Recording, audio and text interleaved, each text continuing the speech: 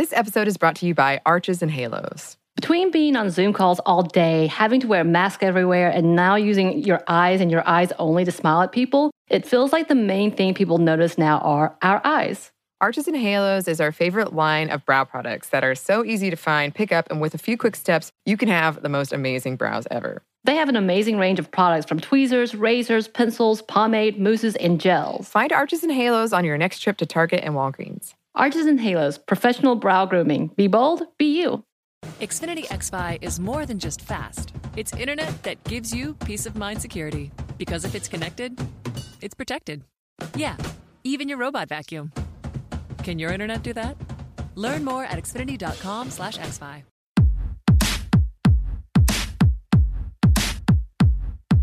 Hey, this is Annie. And Samantha. And welcome to Stuff Mom Never Told You, a production of iHeartRadio's How Stuff Works.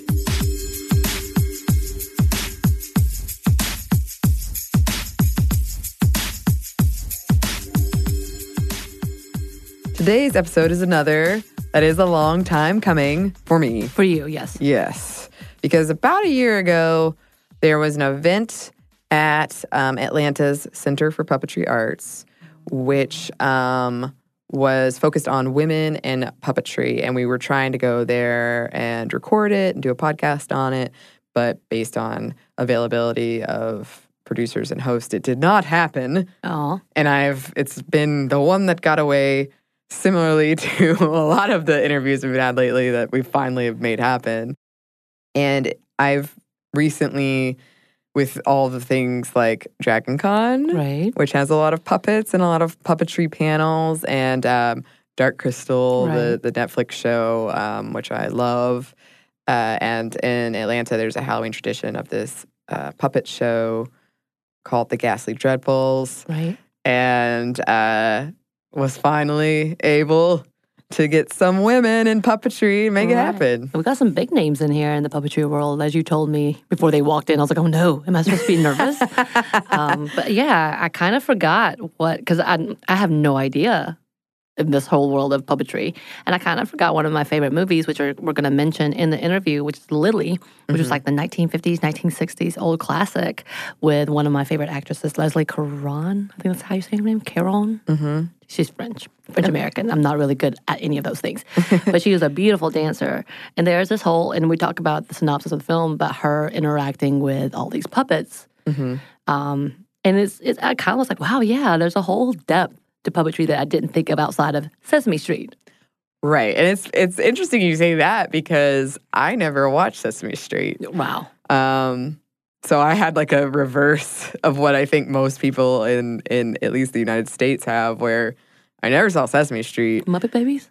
No. No, none of those? Mm-mm. I did see Muppet Christmas Carol. Okay. See, that's what I think of. Right. For me, it was definitely Dark Crystal. That was something that when I was a kid, I was a weird kid, and I loved the movie. Well, I guess Labyrinth as well as Neverending Story is on those lines too. Yeah, and that's the thing. And I feel like a lot of us don't realize that we're seeing puppets in a lot of different forms, and that also is something we're going to touch on. But I guess we should get into the interview because we keep spoiling I know. Everything. It was very exciting. I felt like I learned a lot. It was a lovely interview, and you'll hear from our guests, but some of them flew in today. Right, from Quebec. We have to go visit them during that little festival. I am planning on it. I am in.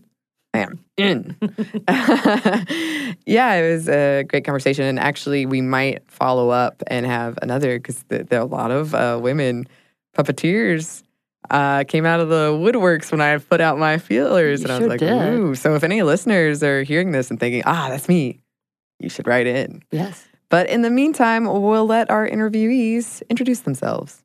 Hello, my name is Louise Lapointe. I come from Montreal in Canada, and I'm the director of Castelier, which is an organization devoted to puppetry arts, presenting puppetry arts. So every year we organize an international puppet festival, presenting performances for children and for adults. And also we have a regular season. Cool.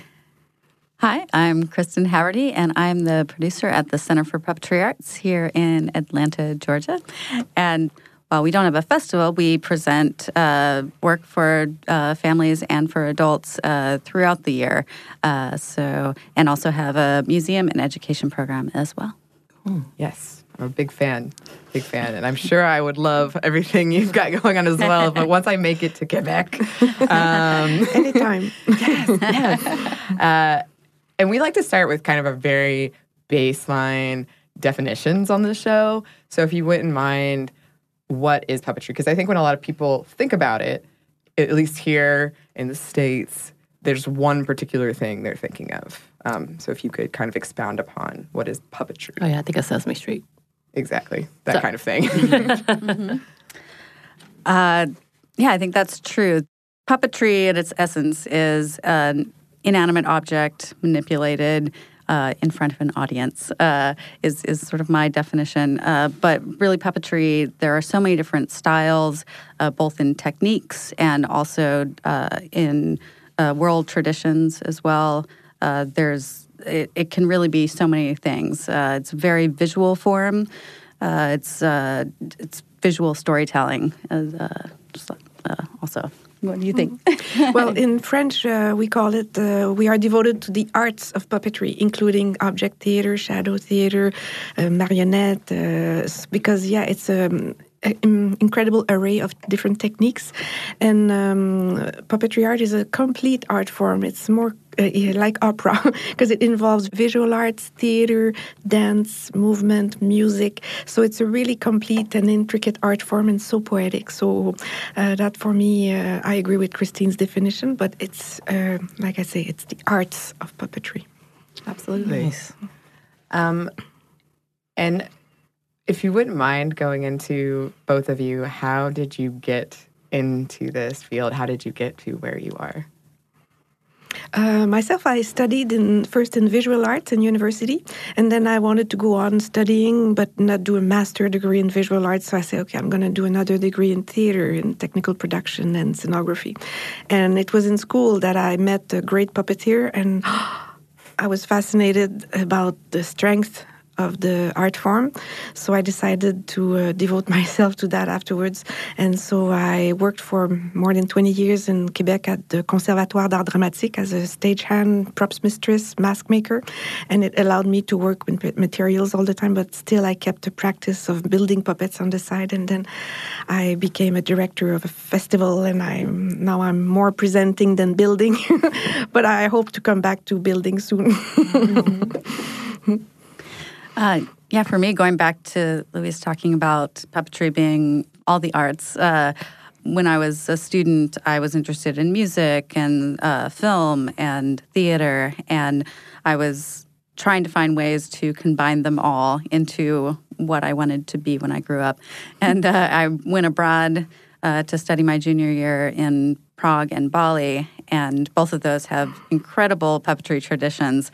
And suddenly it sort of clicked for me, and I realized that puppetry was such a vibrant art form, and I wanted to know more about it. So I came back and happened to, my college professor happened to be an amazing person in the puppetry field, Dan Herlin, who is in New York and doing really great work. And so I studied with him after I was back, and then went and toured for a year as a touring puppeteer, and in the Northwest, which was an amazing experience for anyone who has ever been on a theatrical tour. It really gets you in the trenches, and is also just a really great learning experience for how audiences respond, because you're in a different town every day in front of a different audience, really, and so doing that with this puppetry company really taught me about the art form and about performing in general. And then I moved to Atlanta, and Atlanta has this amazing Center for Puppetry Arts, and I started working as a teaching artist. I worked as a docent. I worked did shows for XPT, which is our experimental puppetry theater program. Started performing in the Ghastly Dreadfuls, which is an adult puppetry show there, and just basically did every job I could possibly do at the center. And then the center was planning a international festival in 2000, it was going to happen in 2009, and my producer was looking for someone to help with that. And I said, I want to be a part of that, and pushed my resume at her. And that was 10 years ago since I worked on that. And that was our producer, and she recently retired. And now I've am the producer of the center. And it's been a long process, but I really loved working in puppetry and all of the possibilities that are inherent within that art form.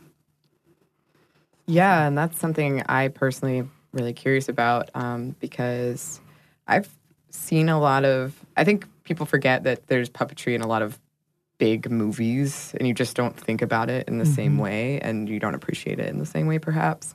But I'm always curious about, like, because I'm an actor, but like the performance of it and giving life to something in movement and in voice.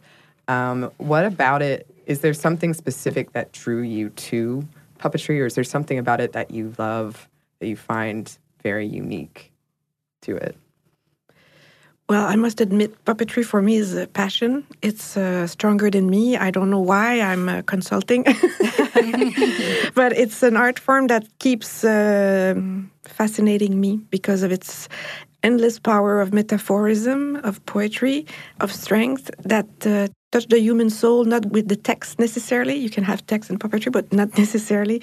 And how a simple gesture, but the good one, can make you feel all sorts of feelings and also make you understand things. For me, it's an answer.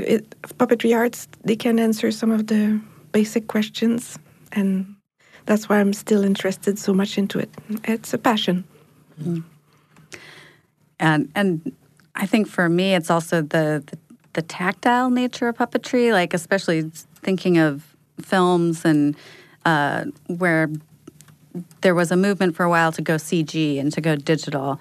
And so many people are now going back to puppetry to achieve those effects because they're realizing there's just nothing quite like that actual physical object being manipulated by an actual human being in real time.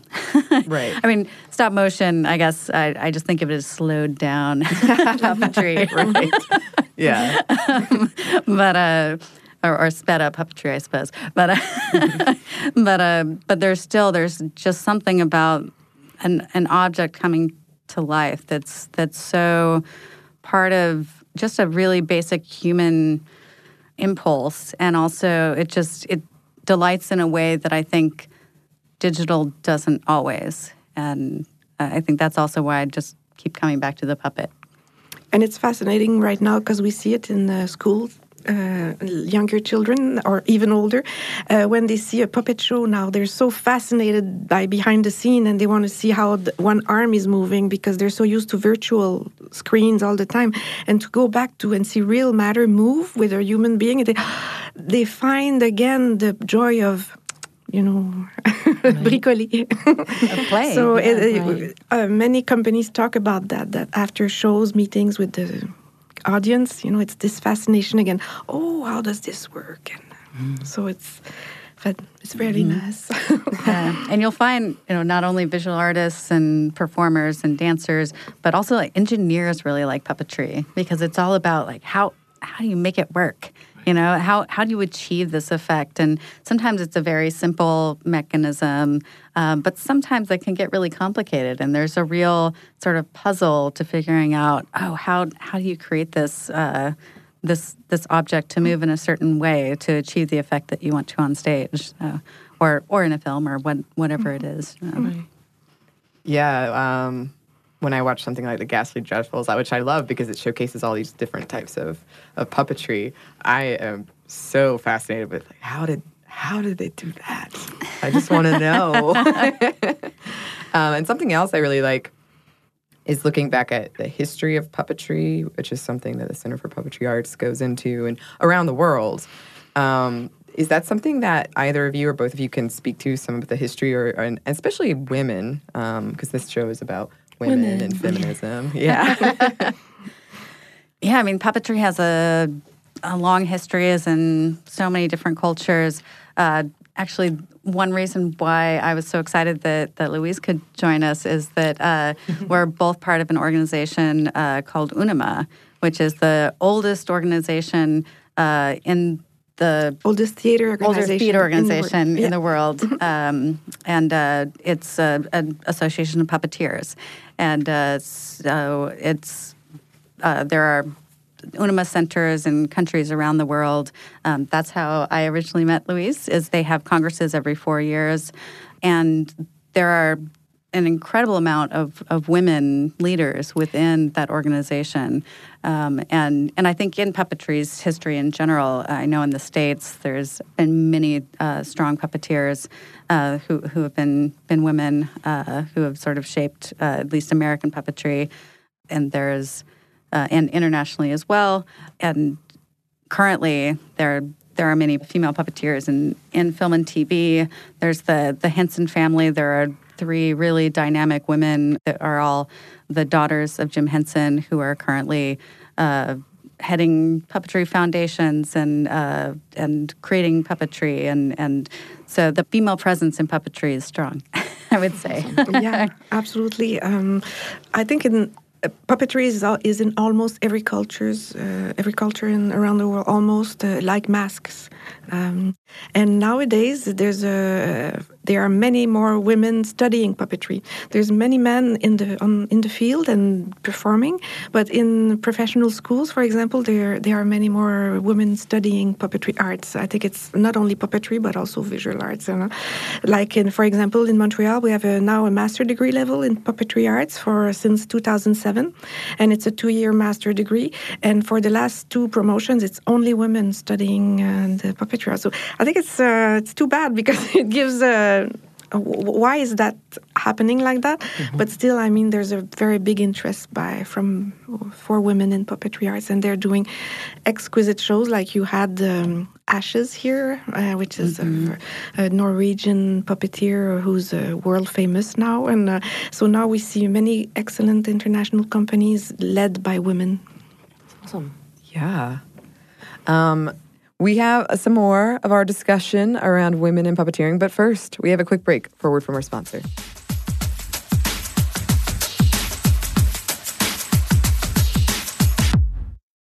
This episode is brought to you by Arches and Halos.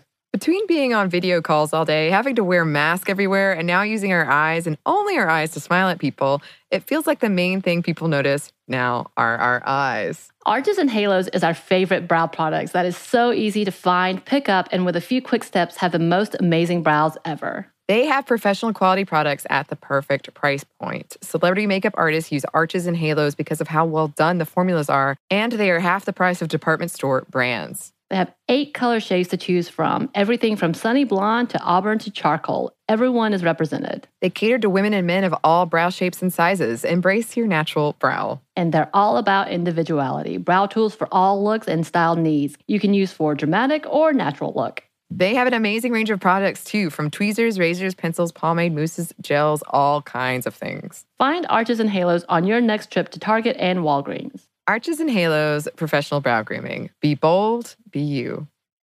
Gotta tell you about Best Fiends. It's the game pretty much everybody's talking about. Morgan number 2 plays this sometimes before we start the show. You know, it really challenges your brain with the fun puzzles, but it's also a very casual game, so it won't stress you out, which is perfect these days, right? What's great is you can use the game as a way to connect with your friends and your family, all while social distancing. The game is so much more than your average mobile puzzle game. It's 5-star rated with over 100 million downloads, thousands of fun levels, and tons of characters to collect. You know, there are new in-game challenges and events every month, so the game's always fresh. You'll never be bored with it.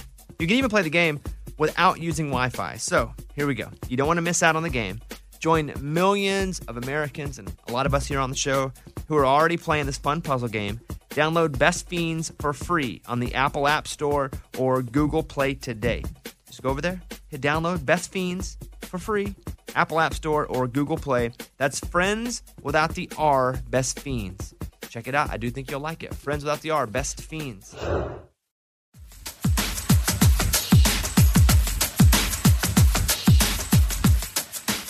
And we're back. Thank you, sponsor. Now back to the interview. One thing that I find fascinating about the history of puppetry is how it was able to provide commentary on social things when perhaps no one else could, when it was sort of a dangerous thing. And before we started recording this, I was reading about like puppetry used for empowering women in South Africa, and erotic puppetry in Turkey for women, like something that they're able to comment on that maybe they wouldn't be able to. And so I'm wondering, how do you think that puppetry can transcend in that way? I also saw, I think one of the panels at one of these festivals or conferences was about using puppets for people who experienced sexual trauma or something, like using it to help in that way. Just other ways that puppetry is this powerful art form. Yeah, I've seen it being used for child therapy. Like it's a form of therapy for a lot of children who's gone through trauma. And it's not necessarily that they're playing out trauma, but it's something to help kids speak up. What is it? What is it about that? That is a good question, because I've seen that as well, that children are able to communicate with things through the puppetry type of things. How's that even become a thing? That's fascinating too.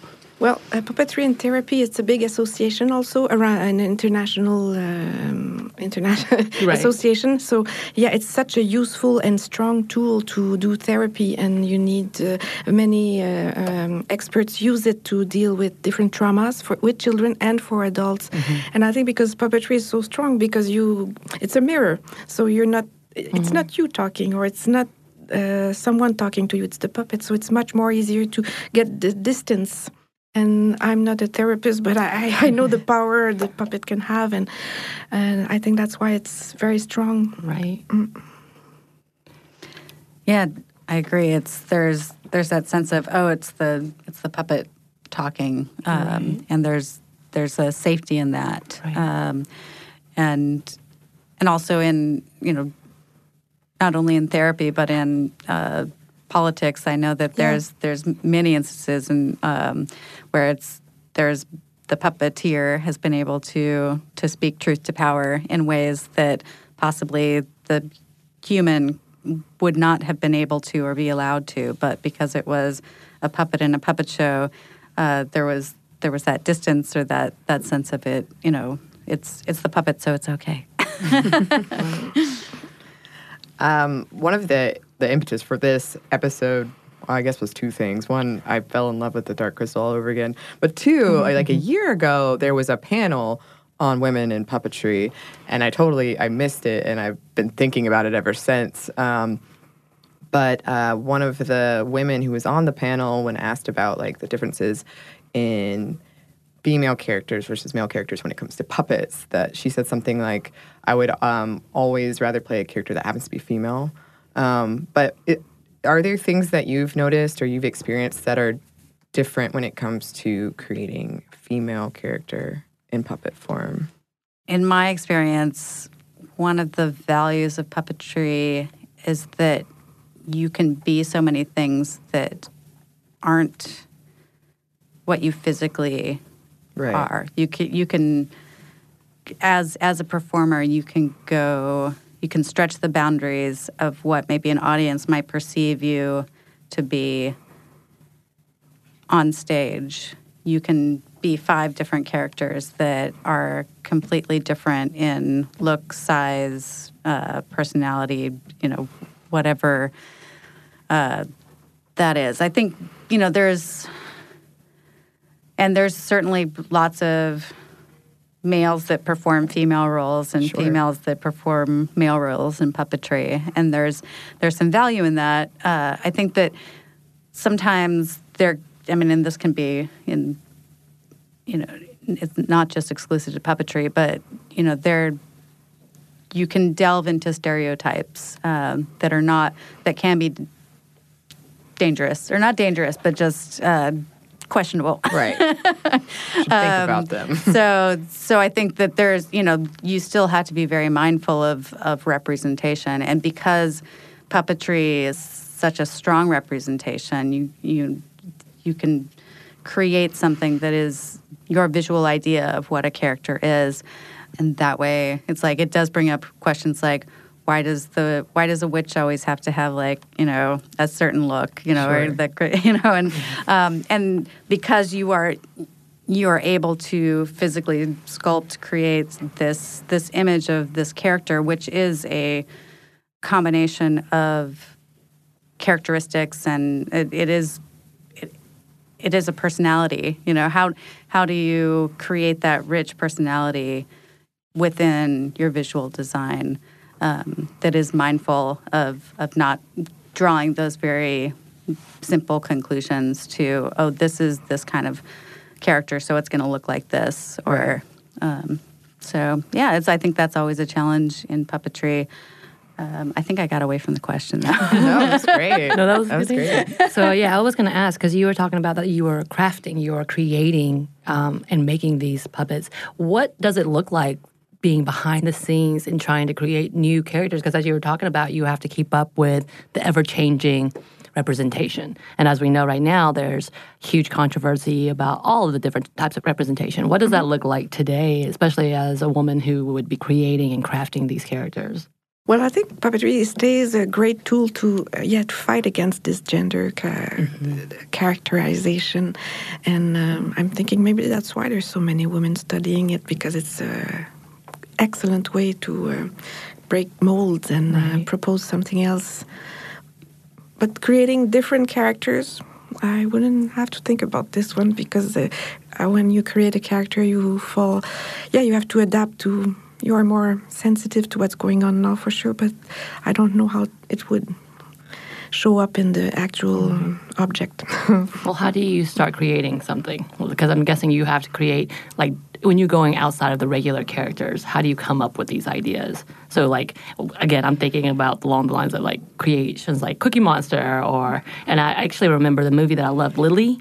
Yes. It's one of my favorite movies. Leslie Caron was one of my favorite dancers way back when. But I was just thinking, I was like, oh my God, I forgot I used to love this movie, which was centered around puppetry and her falling in love with these characters. And some of these characters are very unusual characters, as we see. How do you come up with these ideas? Or how do people? Well, to create a character, you start discussing with the director, or with yourself if you are the director. But you make a discussion on what's the character about, what's his emotion, her emotions, what's his movement, how does it move. And then you, depending on your strength or what kind of technique you want to use, it's very different feeling if you use a long string puppet, marionettes, because the gestures are very much different than the hand and the glove puppet, which is a direct connection and very powerful. So you have to discuss that beforehand to see what you want to say again. And then you start and research and...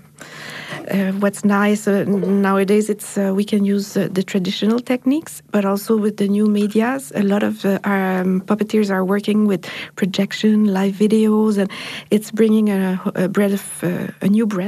new wind into the traditional puppetry art. So that's what I can answer. So can we come and hang out and make a puppet of ourselves? Absolutely. We always make a puppet that looks quite... it's amazing to see it happening. I want one. Annie, how do we make this happen? You're the one that's really making these things happen. I know. I want to make one of ourselves so we can just... There are somewhere on the panel. Yeah, there are companies online too that are like, there's an artist in Colorado, I think, that's like their bread and butter is making look-alike puppets. So there are definitely people that specialize in that. I know that seems really egocentric, but I'm like, ooh.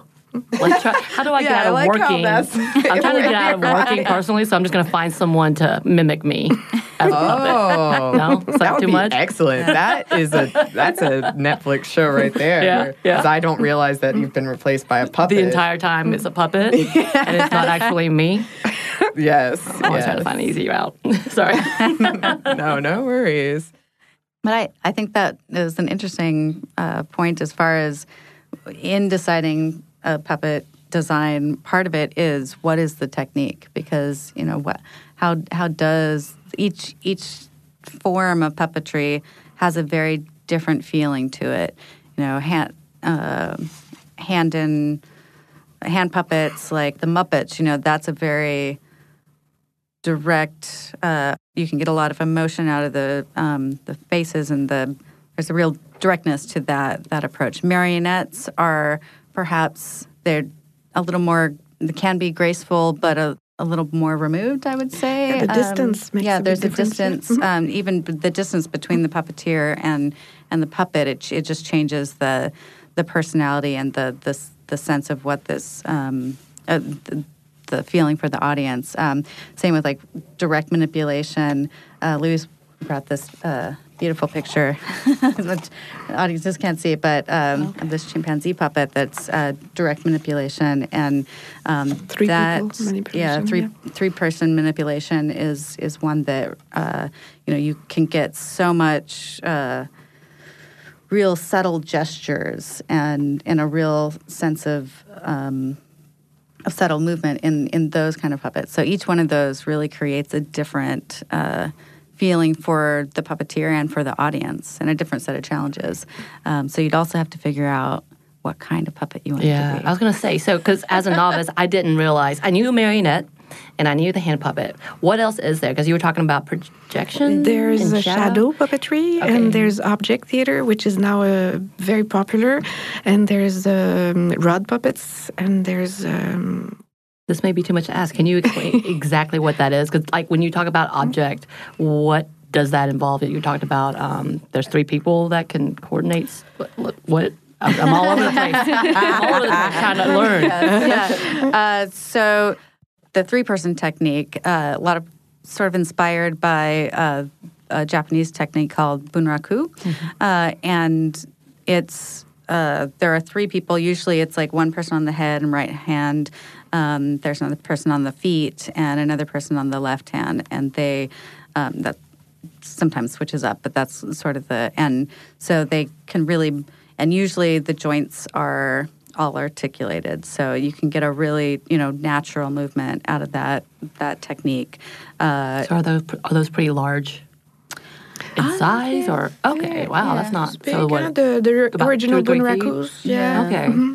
Yeah, they were, but I mean, you can get different sizes. It just depends on the design of the show and the puppets. And then there's the object theater is really you take objects and manipulate them, and it's really Okay. So making the can come to life with okay. And usually with object theater, the particular objects might have.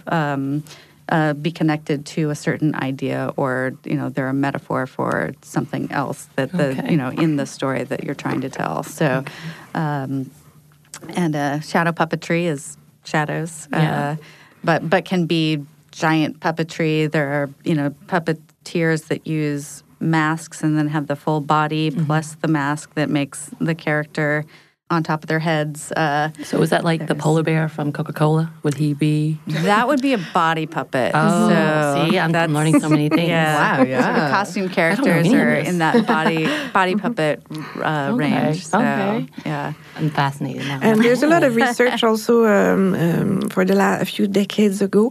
Shadow puppetry, for example, they used to be screen and shadows, and you would look in the front, and if you were a man, in the back, if you were a woman, they would be separating. But now there's a lot of research. You see the actual puppeteers holding the shadow and working with the lamp in his hand and moving the shadow, and the shadow is at the back of the stage and at front of the stage. Right. So it's fascinating. It's always questioning the relationship between the puppet, the object, and the actor, the manipulator. And in this questioning, it's very interesting what's happening, and there's a lot of ongoing research about that. And what we must stress, I think, too, is that more and more we have to say that puppetry arts was always for adults and family, but nowadays for many years it's always still often seen as only for children. Right. But of course there are exquisite shows for children, but they are beautiful shows for adults, and that's not as known. And what we started a few years ago to launch as an idea is often we used as an example cartoon, to say to people, cartoon, it's for kids, but also there's excellent cartoons for adults. Right. And people say, oh yeah, that's true. And now cartoon is recognized as the 9th art. So we said, why don't we do this with puppetry? So it was our 11th anniversary in Castelier. So we said, okay, we go for puppetry. Arts are the 11th art. Okay. So we're launching that, and we use that to, to stress that puppetry arts is such a great theater form and for adults. Well, I was going to say some of these things sounds like it takes a lot of choreography between each of the different, especially if it's multi-persons.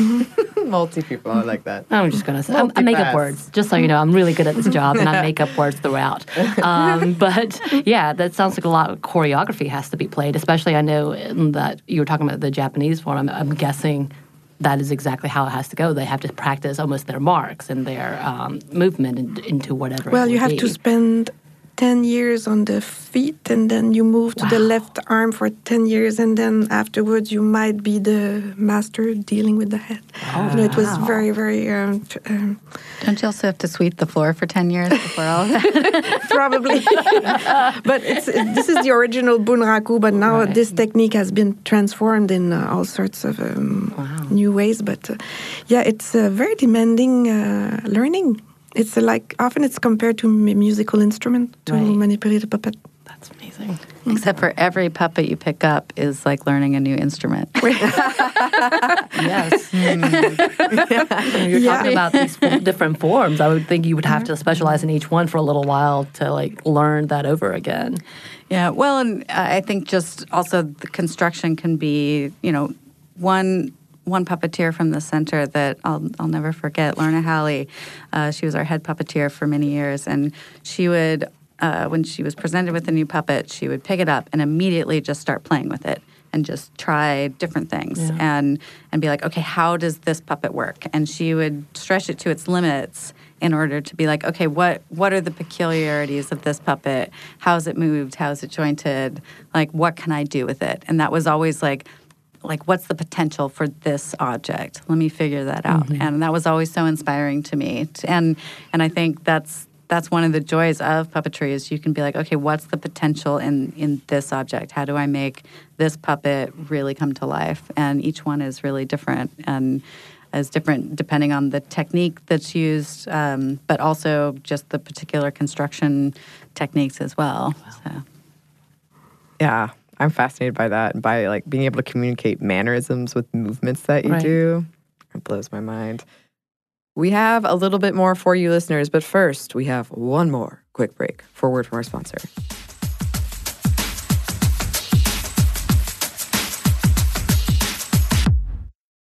This episode is brought to you by Quip. When's the last time you got rewarded for brushing your teeth? With Quip's new smart electric toothbrush, good habits can earn you great perks like free products, gift cards, and more. The Quip Smart Brush for adults and kids connects to the Quip app with Bluetooth, so you can track when you're brushing, get tips, you can earn points, and you can redeem those points for rewards. Already have a Quip? Upgrade it with a smart motor and keep the features you know and love. And beyond the brush, Quip has everything you need to build a complete routine. Eco-friendly solar battery charger to power your Quip with sunshine, and the refresh bag to bring you good oral care habits everywhere you go. Plus, you can get brush head, toothpaste, and floss refills delivered from $5, and shipping is free. How smart is that? Start getting rewards for brushing your teeth today and go to getquip.com/stuffmom right now to get your first refill free. That is your first refill free at getquip.com/stuffmom. Spelled GETQUIP.com/stuffmom. Quip. Better oral health made simple and rewarding. This episode of Stuff Mom Never Told You is brought to you by Catan. This summer looks a lot different than most. We're staying at home for the most part, and many events we usually look forward to are canceled. We find ourselves looking for new activities to enjoy at home. Catan is a board game for 3 to 4 players, ages 10 and up. Although many younger kids can play with initial adult guidance, it's a great way to keep families engaged and off screens, even if it is just for a little while. And those opportunities are hard to come by. Unlike the roll your dice, move your mice games, this is a little different. What are your experiences? The first time I played Catan was at our office game night. And it was so fun. It was quick to pick up. It was easy. It was social. We made it really competitive because we're a competitive group, but you don't have to. And what I thought was just going to be a short game among friends turned into an epic game night that we shall remember forever. Hours we played, hours. And yes, I lost, but I had fun. You had fun. Well, obviously, it keeps you really social. And like you said, it is really easy to pick up, which is really nice right now. This year is the 25th anniversary of Catan. Get Catan at catanshop.com/mom. Listeners of the podcast get 10% off the original base game Catan by using the promo code MOM at checkout. Offer not good on other Catan titles or merchandise.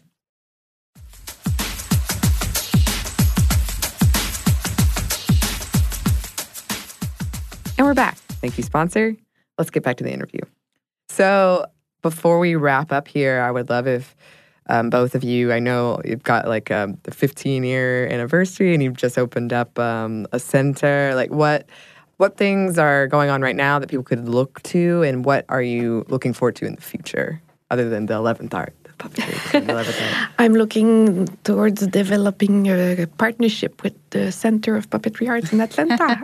Oh, yes. Yes, please.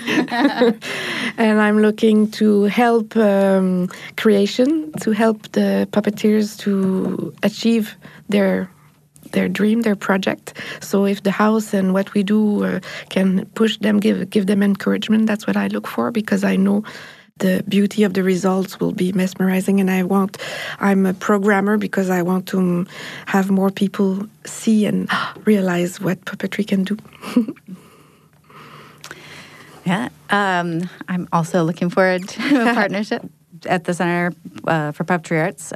We're have things going on all year round, and really, I want to find ways to connect this amazing place that we have in Atlanta to the world, and to really find, there's such a rich world of puppetry, and finding ways to bring that here to showcase it is really my goal. Awesome. You guys have, do you have camps? Is that, or to we teach children do different have things? a camp. We have so much programming. I hear about a lot of things that's happening that's really amazing, and I just can't believe I haven't gone yet. Yes, come. please do. Please come. We have I know, a great I know. museum. We have some international companies coming in. There's an Australian coming in February. And we've got museum programming all the time, family programming all the time. We're just about to open up our annual Rudolph the Red-Nosed Reindeer. Christmas time. Yeah, I know. It's already here. Right. So where can we find you on the interwebs? Castelier.ca. Okay. Yeah, Castelier means puppeteer. It means the person who worked in a Castellet, which is the puppet theater in French. So Castelier means puppeteer. Okay. And www.puppet.org, which is the center's website. That's simple. That's like great Oh, bio. simple, I think. yeah, That's right. very, Yeah. Find you immediately. Yeah. That's awesome. And listeners, definitely go check out, if you're near either of these centers, go check them out. May I ask you a question? You're an actress? Yes. Would you work with puppets? Have you been in a production with puppets? I have, yes. Much more of the like monster coming after you variety. And I have, in case it wasn't clear, I go to the Center for Puppetry Arts pretty regularly, and I've made some puppets there, but I have no real experience beyond that. But very interested. Yeah, I would love to work with them more. This was definitely her idea. She was really excited about doing all these things and has talked about Dark Crystal and how much she loves it. So yes, which is the interesting thing about that, going back to your point about how a lot of people, at least where we are, associate puppets with children. I had a friend who I made her watch that. Not me. And she was so upset at me because she's like, it's puppets. It's supposed to be happy. And I said, nuh-uh, not always. So I think it is changing as we are more exposed to it, and also as we more recognize it. Because I think some people just don't think of puppets when they see them in bigger Hollywood movies or TV shows. They don't realize that that's a puppet. Right.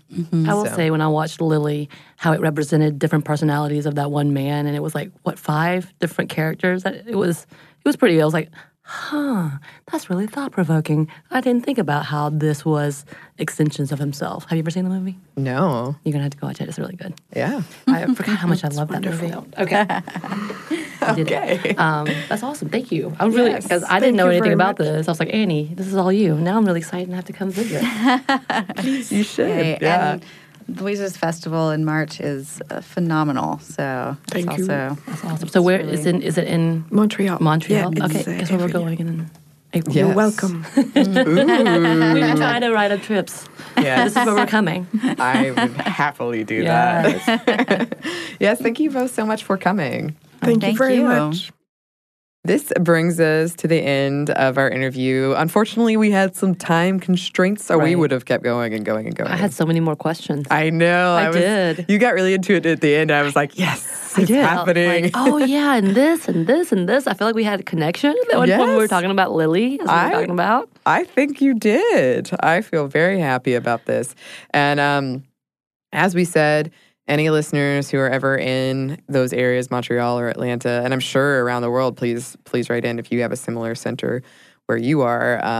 Check them out. They're really cool. I haven't been to the one in Montreal, but I can feel in my bones it's very cool. And we're planning. Oh yeah, we're gonna go. I feel like this is definitely an episode happening in March. Yeah, so we'll be there. We're just going to go ahead and say, yes, that's happening. And we'll probably have a bit more to say about this later.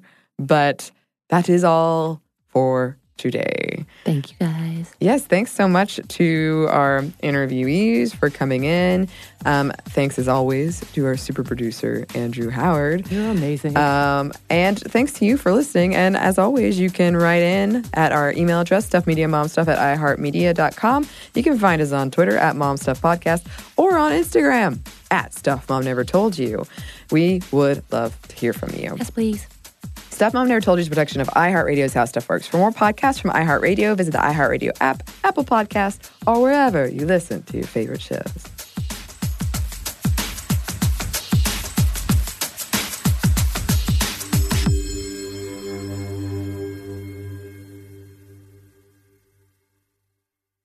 In this time of pandemic and revolution, do you find yourself frustrated at high levels of corruption and inequality?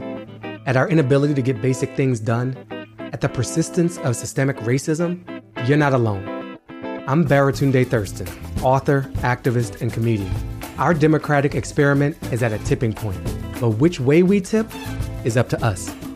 Listen to How to Citizen with Baratunde on the iHeartRadio app, Apple Podcasts, or wherever you listen to podcasts.